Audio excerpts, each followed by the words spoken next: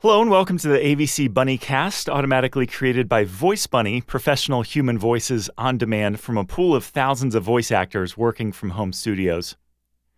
It's October 30th, 2013, and today's post is titled What I Have Learned from Kickstarter by Fred Wilson. Today, Perry Chen announced on the Kickstarter blog that he's moving up to chairman and that his co-founder Yancey Strickler will step up into the CEO role at the start of next year. Like all things that involve Kickstarter, this is a classic Perry move. Perry and Kickstarter have always done things their own way, and today's news is another example of that. As I reflected on this change, I started thinking about all the things that Perry and Kickstarter have taught me. I believe that entrepreneurs teach VCs, and Kickstarter has been full of important lessons for me. Maybe the most important lesson I've taken from Kickstarter is that you have to build your company in your own mold. There's no one right way to do it, as much as the advice-giving pundits, me included, would tell you otherwise. When Perry came to see me in 2009, just after they had launched the site, he said he was wary of taking money from VCs. He said he had no intention of taking the company public and no intention of selling it. He wanted to build a long-lasting, sustainable business that would always put creators first and serve as a resource for the creative community to get funding for their work.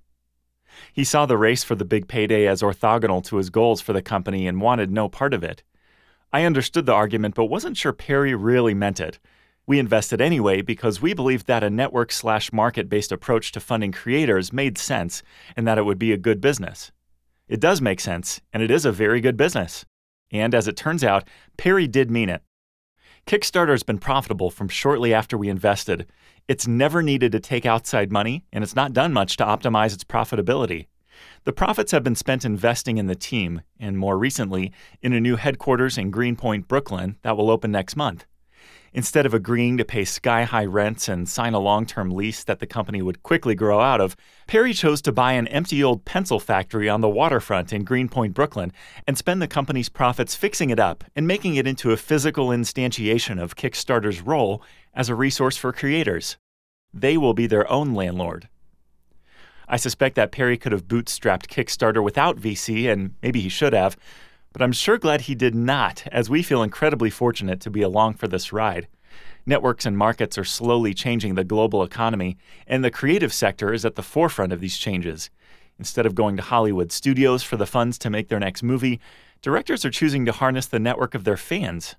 Instead of going to the publishing industry for their book advance, authors are choosing to harness the network of their fans. Instead of signing a deal with a record label, musicians are harnessing the network of their fans. The same thing is happening with comic books, video games, theater productions, and many other creative endeavors. Kickstarter has changed the way creative projects come to life. 4.5 years after launch, Kickstarter is a very important and sustainable business. It'll continue to grow, it'll continue to fund creativity, and it'll continue to do things its own way. Kickstarter was built in Perry's mold, and the unique culture and mission of the company are derived from him. I suspect his decision to step up to chairman and allow the team to run business day to day is Perry's way of saying to the team that they have his confidence to lead Kickstarter into the future. Kickstarter will always be Perry's work, and we are very happy to be a part of it and be inspired by it every day. The AVC Bunny Cast is automatically created by Voice Bunny, professional human voices on demand from thousands of voice actors working from home studios.